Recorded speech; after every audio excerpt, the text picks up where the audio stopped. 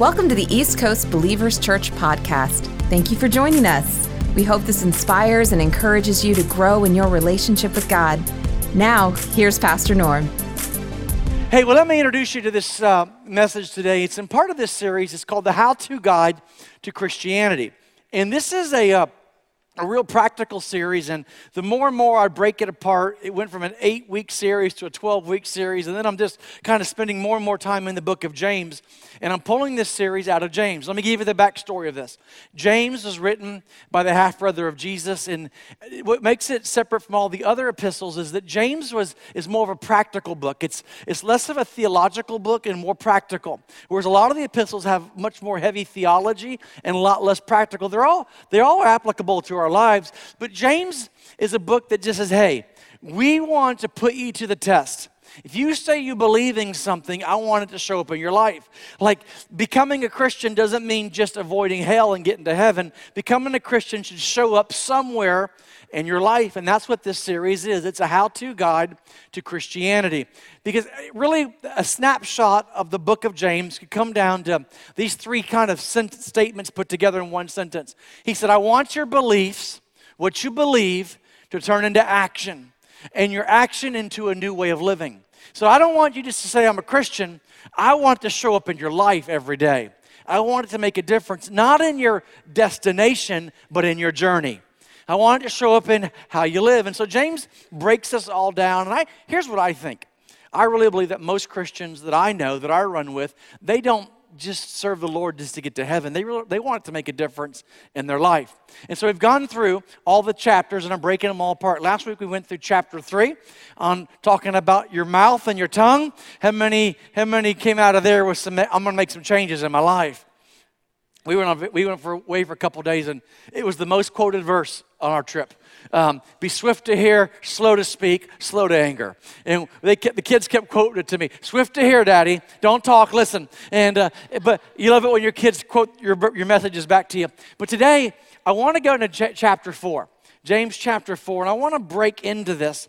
Now, in James chapter 4, there's a heading, and a lot of times your Bibles have headings in each chapter. The heading to James chapter 4 is drawing close to God. And I think a lot of us want to draw closer to God. And then he starts describing how you do that. It's going to shock you how he approaches the topic of drawing close to God. It's not going to be the way a lot of us think. We think of our relationship with the Lord as very sort of, vertical, and it just goes between God and us. And James is going to say something that's going to shock you. He's going to say, if you want to draw closer to God vertically, it's going to require some horizontal attention. It's going to require you to deal with your relationships in your life. James said, if you want to get close to God, make sure you handle the relationships in your life scripturally. And he starts off in chapter 4 and verse 1 by saying, what is causing the quarrels and the fights among you? That's his opening line on how to get close to God. He says, hey, you want to get close to God, deal with your relationships. Now, I've been waiting to preach this part of the James series on Communion Sunday. And the reason is because it ties in good to communion.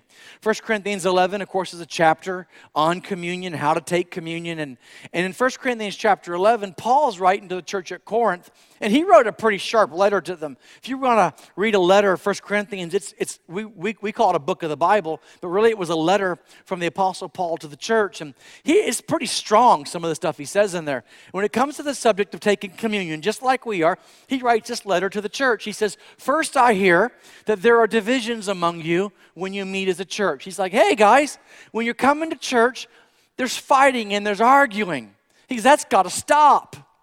He says, that is why, verse 28, that's why you should, before you take this cup over here, we're going to take it at the end of service, I want you to examine yourself before. And that's what we're going to do this morning.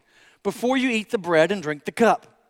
Before you take that little bread wafer, before you drink that little plastic cup of grape juice, I want you to examine yourself. For if you eat the bread or drink the cup, and this is what he said, verse 29, without honoring the body of Christ. I want you to honor the people in the body of Christ. Do you know that your wife or your husband, your partner, your son, your daughter, your coworker that's a Christian, do you know that they're the body of Christ? You ever thought about it like that? And God says, hey, before you start taking the cup and the juice and the bread rather, I want you to examine, are you in right relationship with the people in your life? Like how are your relationships going? And James is going to address this. And I want to give you sort of just a premise to this message this morning. And here it is. If you don't write anything else down, write this one thought down. You were designed by God, created by God, to be in healthy relationships. Not just relationships, but healthy relationships. And one of the most spiritual things that you could ever buy into is that God wants you in a healthy relationship. And I think our nation, we struggle with this because we live in we have a me mentality. We have an I mentality. It's all about me. It's all about, you could almost say it like this. We live in a selfie generation. Like, what am I going to get out of it? How's it going to help me? And we're becoming more and more connected through social media, through technology, through the internet, through our smartphones. Some people call them dumb phones. And we're more connected, but at the cost of being disconnected to the people in our lives. And so we're more connected, but we're also, and statistics, they bear this out. 2017, there's never been a generation. This is right out of a very reliable source, the USA Today. And there's never been a more lonelier generation than this generation right now. Yet they're more connected. Like, how is that? And because we have connectivity through technology, but our relationships at the cost of building strong relationships. Ecclesiastes chapter 4 reads it like this. There was a man all alone. He had neither son nor brother. There was no end to his toil. Yet his eyes were not content with his wealth. I've got stuff. I've got convenience, but I don't have relationship. And I have achievements, and I'm building companies, and I'm getting promoted on the job, but at the cost of relationships. Now, one of the things, you'll be shocked to hear this about me, is I don't like doing marriage counseling, but I don't mind doing funerals. And the reason I like doing funerals is because the ground is so fertile to plant seed. Everybody's listening because a monumental event just happened in their life. And they're going to listen. And I've just found it some of the most easy places to share the gospel. Well, I've done hundreds of funerals and just did one last Friday, a couple of Fridays ago, right here in this building. And one thing you'll notice at a funeral is I do my part, and then oftentimes family will get up and close friends will share, maybe 3 or 4 people. And so I did this funeral, and I was right here, sat right down here. And on the front row, there was 4 ladies that were all scheduled to speak for 3 or 4 minutes each or something. And they're going to get up, and they're going to share about how this person impacted their life. And you know what I've never seen at a funeral? Anybody get up and talk about how many great accomplishments this person's had. But what you'll hear them say is how this person impacted my life relationally. They don't talk about all the great stuff they accomplished or all the wealth they've accumulated, how many homes they owned, or how great they were. What they talk about is, did this person make a difference in my life? And what I'm trying to get across to us this morning as I start breaking this message apart is James is saying, we're so looking at the big will of God, the big picture of God, that we're missing what God is doing in our everyday life. Our eyes are on the prize, our eyes are on the goal, and we're so interested in that we're missing what God's doing in our families. We're missing what God is doing in our relationships. And I would say to you this, life is not as random as you think it is. Life is not just happening by chance or by your choice sometimes. I would say this, you're born in the year 2018 on purpose. And the people that are in your life are not as random as you think. You think you live in the neighborhood because you chose that home. Well, what if God put that in your heart? You think you're at your job because it pays the best or because it's the best opportunity. What if God did all that, divinely connected all that so you could impact people's lives? Acts 17 and verse 26 says it like this: from one man he created all the nations throughout the whole earth. He decided beforehand when they should rise and fall, and he determined their boundaries. All I'm saying is maybe the people in your life aren't as random as you think they are. All I'm saying is you think, well, I chose my husband, I chose my wife, my kids. Maybe God did all that, arranged it, and there's a reason why he put you two together. I'm preaching better than you're shouting this morning. Have you ever heard of a guy by the name of, and just if you have, raise your hand, but the guy by the name, not you, Pastor Gwynn, because I know you know, and by the Mordecai Ham? A few of you had, just a few of you. Out of the 800 people here, maybe just a handful of people went up.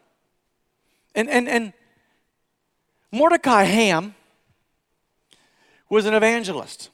And what makes Mordecai Ham famous is this one thing. He did a random revival in a small town in North Carolina. And in this revival, there was 2 teenagers. And these 2 teenagers, they didn't want to be there. Their parents actually made them go.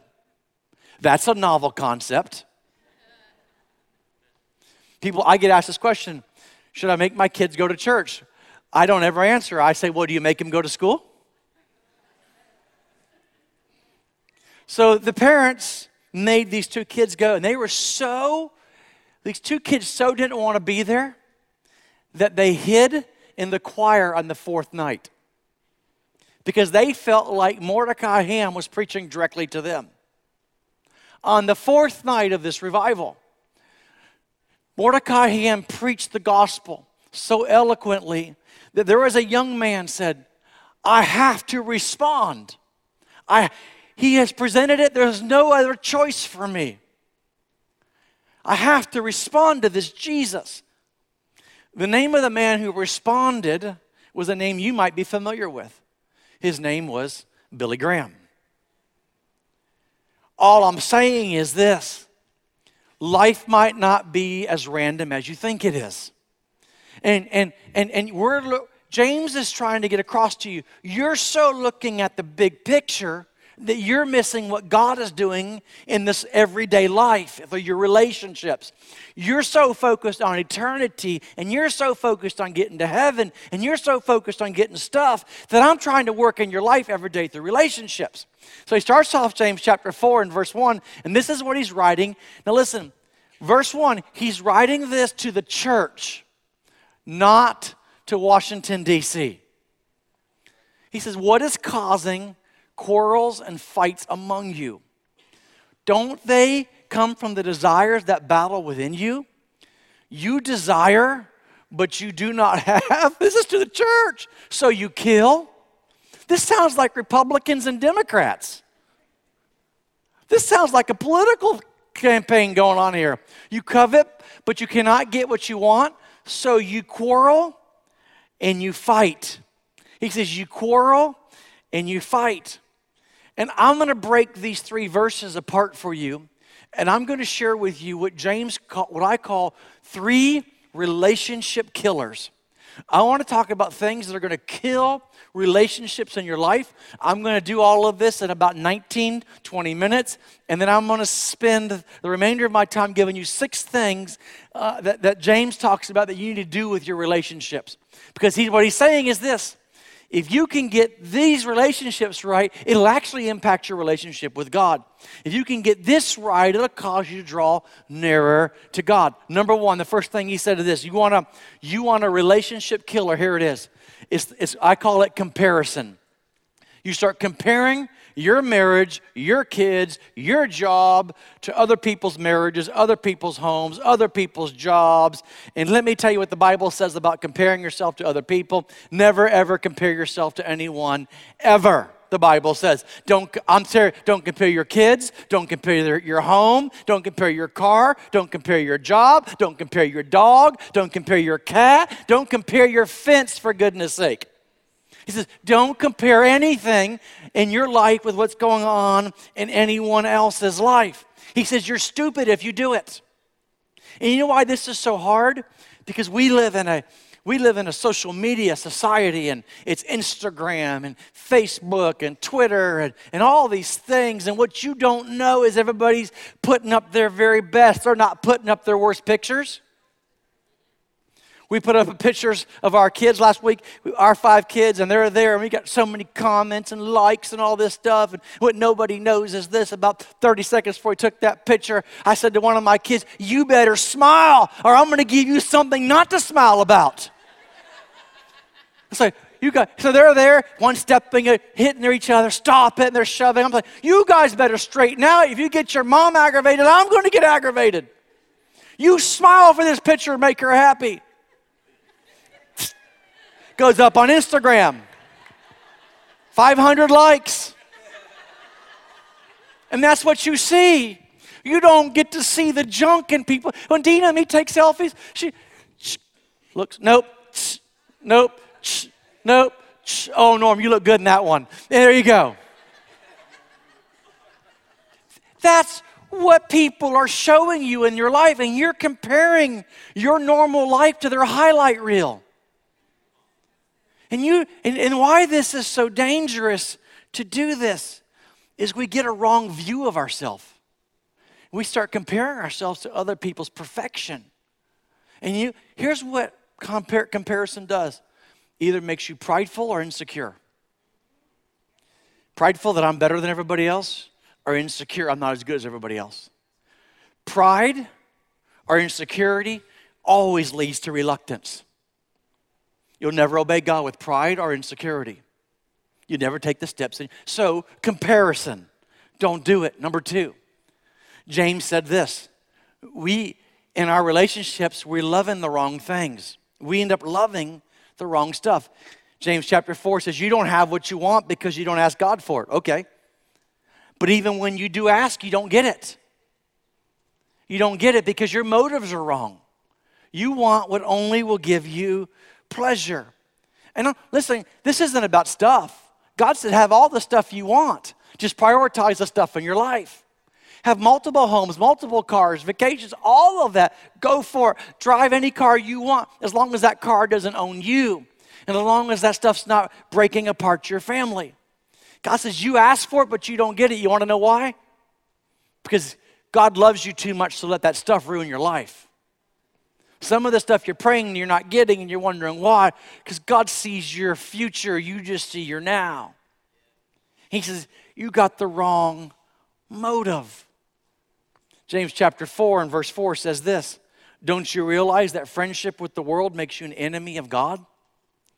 Let me give you the third relationship killer he talks about. Then I'm going to give you 6 great keys how to overcome these.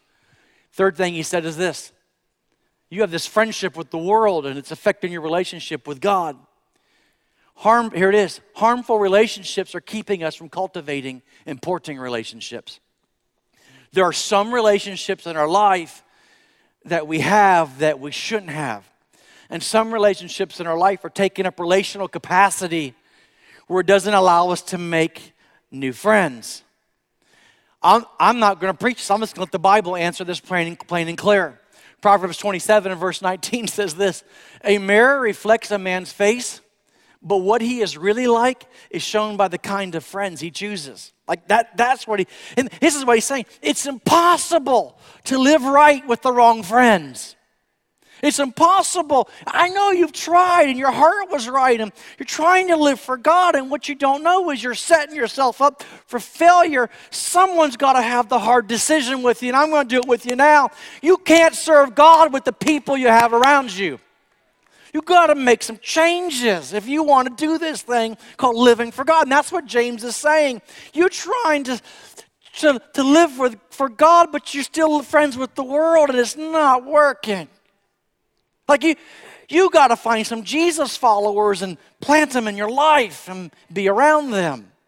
He said, if you do this, it'll change everything. Proverbs 13 says it like this. Walk with the wise and become wise. Associate with fools and you get in trouble. It's time to make some decisions because great relationships happen on purpose.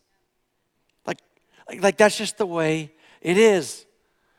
Dads, my relationship priorities in my life is I'm a husband, I'm a dad, I'm a pastor, and I'm an employer.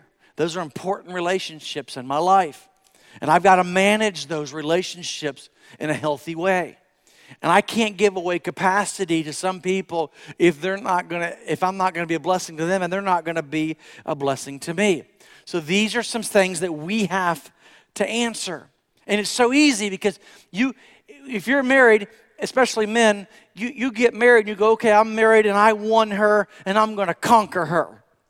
And I got her, and you work so hard, and you're writing love notes, and you're sending text. I didn't, because we didn't have text back then. But you're doing all that, flowers, and you're dating, and then she says, "I do," and you've conquered her. And so most men want to move on to the next thing. And what God is saying to you is this: man, you better make room for the most important relationships in your life.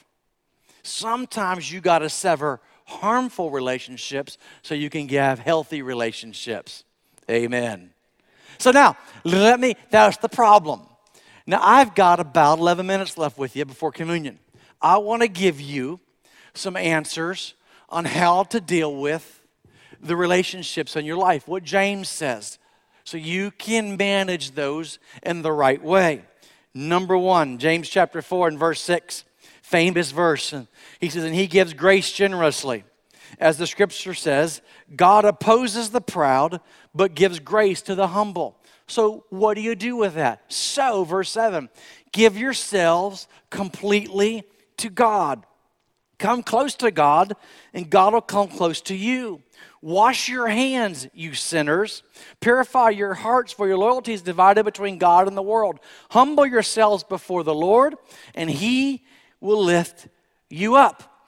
Let me give you quickly 6 answers on how to solve relationship issues in your life. Number 1, here are the relationship solutions. If you want to have healthy relationships, the first thing you can do is give yourself completely to God. That's what verse 7 says. Let me be clear about something. God doesn't hate prideful people. God just hates pride for what it does in your life. He says, you have been trying to do this thing called life on your own. And how's it working out for you? He says, what I want you to do is give yourself completely to God. How do you do that? You come close to God. People say, Pastor, how do you come close to God? Only way I know how to tell you this is a real practical way. It comes through the Word, through worship and prayer. Someone says, what do you mean? I call it the 15-minute challenge. You give God the first 15 minutes of your day. I mean the first 15 minutes. 5 minutes in Scripture, 5 minutes in worship, 5 minutes in prayer. You start your day off like that. It's going to reset your life. That's called humbling yourself under the hand of God. Through those 5 minutes in the Word, 5 minutes in worship, 5 minutes in prayer, God's going to do something. He's going to start talking to you about your day. He's already been where you're going. He knows your future better than you remember your past. He's going to start downloading some things in your heart. You're going to be like, wow, you're reading your Bible, and all of a sudden our scripture comes alive. 4 hours later, you're like, okay. What are you doing? You're giving yourself completely to God. Number 2, believe the best about people in your life. Second thing we can do, believe the best about people in your life. James chapter 4 and verse 11 says this, don't speak evil against each other, dear brothers and sisters. God alone who gave the law is the judge. He alone has the power to save or to destroy. So what right do you have to judge your neighbor? Here's what he's saying. Don't be the judge of everybody in your life. How many have ever watched the Andy Griffith Show? One of my favorite shows, one of my favorite characters in there is Barney Fife. Who doesn't love Barney Fife? And Barney Fife, my kids make fun of me. They're always like, is this the way TV was when you were a kid? And I'm like, yeah, shut up. And we got up and turned the channel. Remember that? And so, but one thing about Barney Fife is this. He do all right, but every time he tries to become the sheriff, he gets out of his lane, it always backfires. He always gets in trouble. Barney Fife, if he would just stay the deputy, he'd be okay. He tries to become the sheriff and gets in trouble. What am I saying? You are not the sheriff of the universe. When you start trying to be the judge of everybody else in your life, you're always going to get into trouble. Here's the reason why. You're trying to put yourself in a place where you have no authority or responsibility. Here's what I would say in a marriage. Come on, quit trying to make your spouse better. Try to make yourself better and just love them. You want a secret to a strong relationship in a marriage? Quit trying to change the person you married. Because you know the thing, what is it? The thing you love about them now, when you dated them, you hate about them now.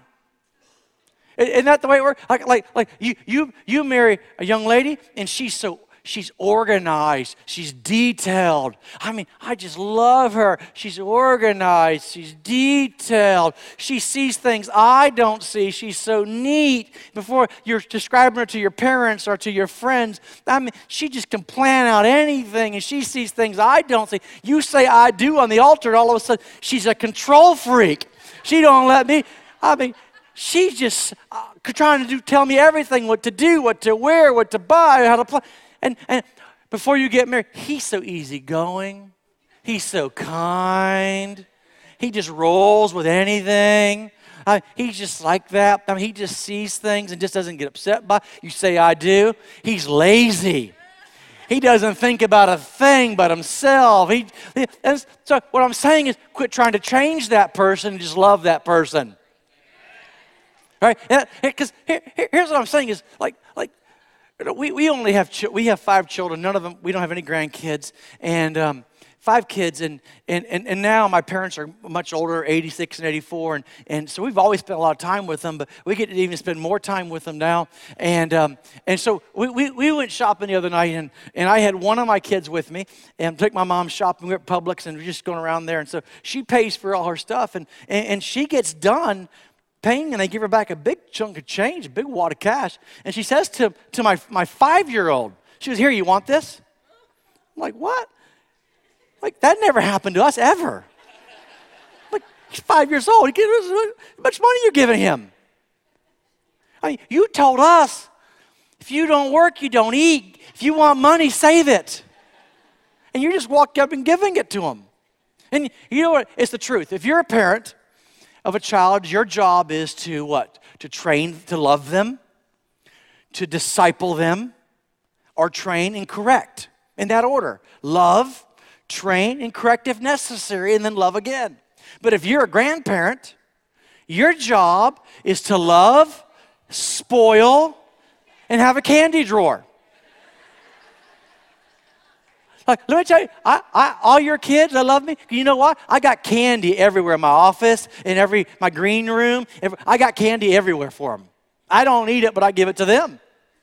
Because I'm not going home with them. One night we were at my parents' house, and my son wanted ice cream.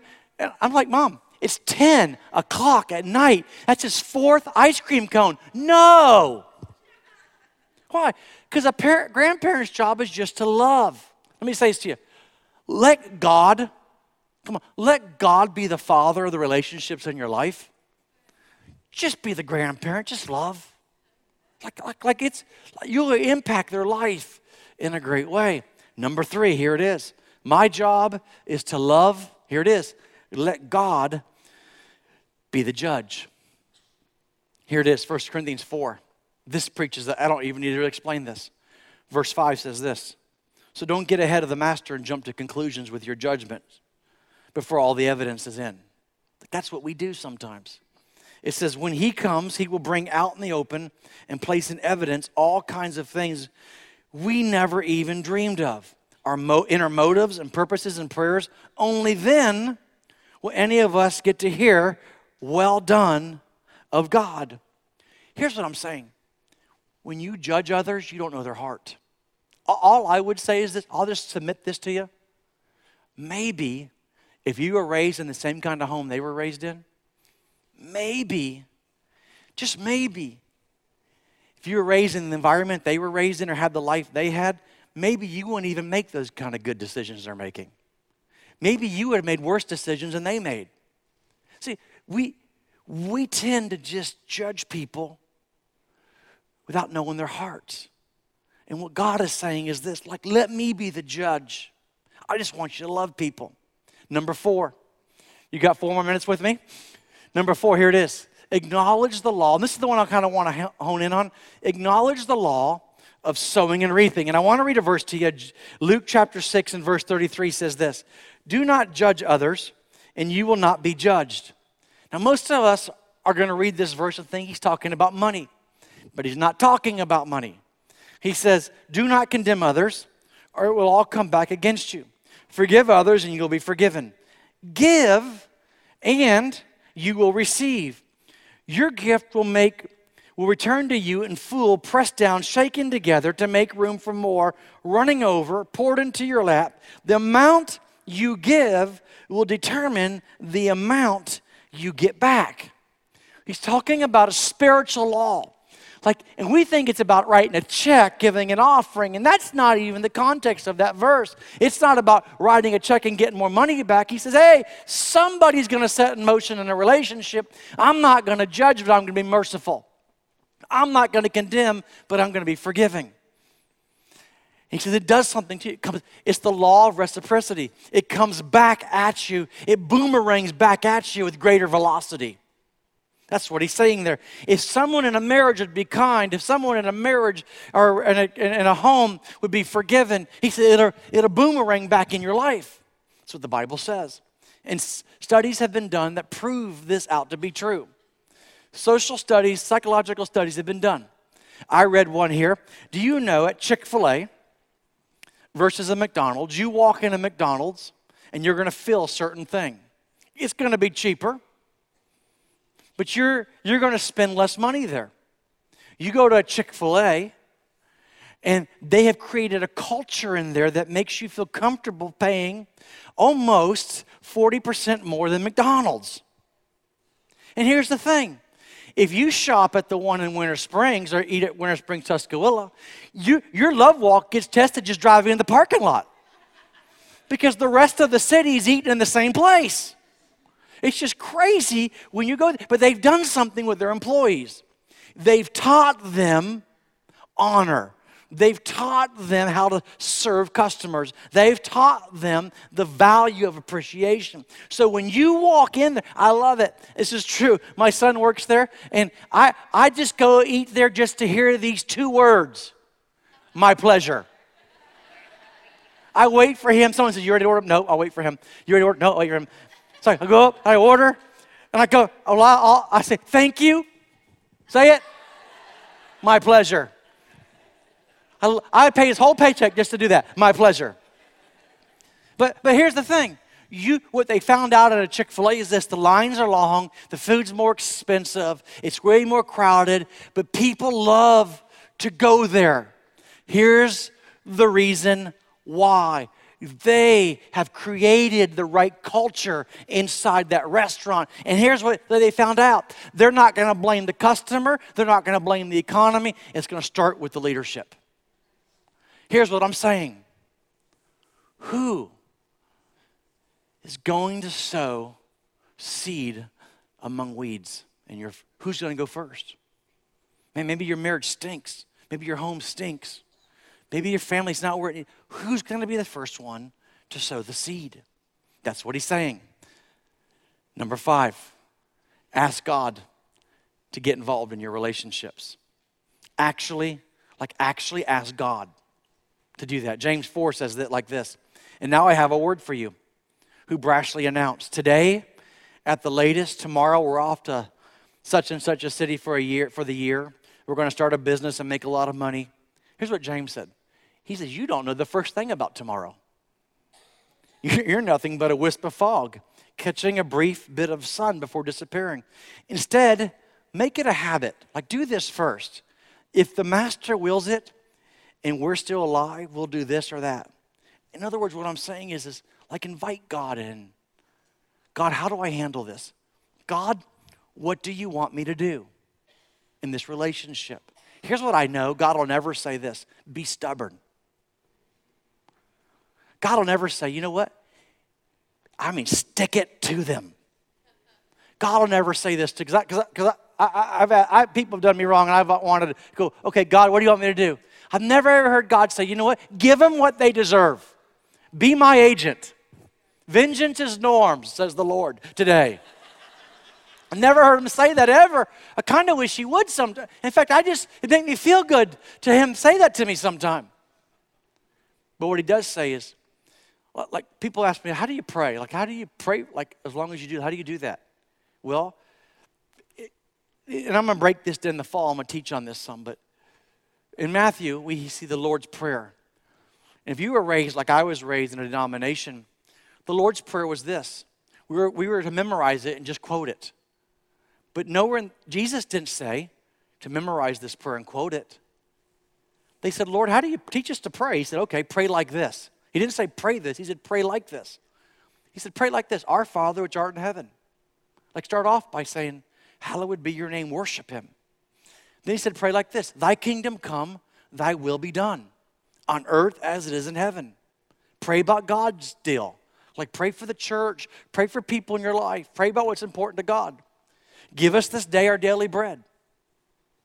Then pray about your needs. And then notice the next part of that, the fourth thing he said. Forgive us our debts as we forgive our debtors. Forgive the people that have wronged us as we forgive them.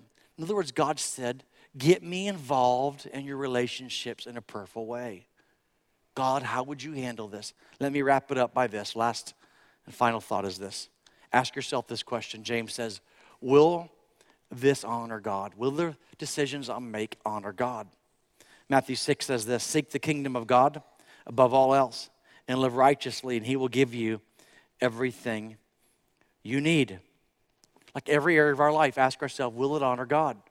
Does this honor God? Like I'm going to move. Well, it's fine. Move. It's fine. I think it's okay, but did you ask God, do you want me to move?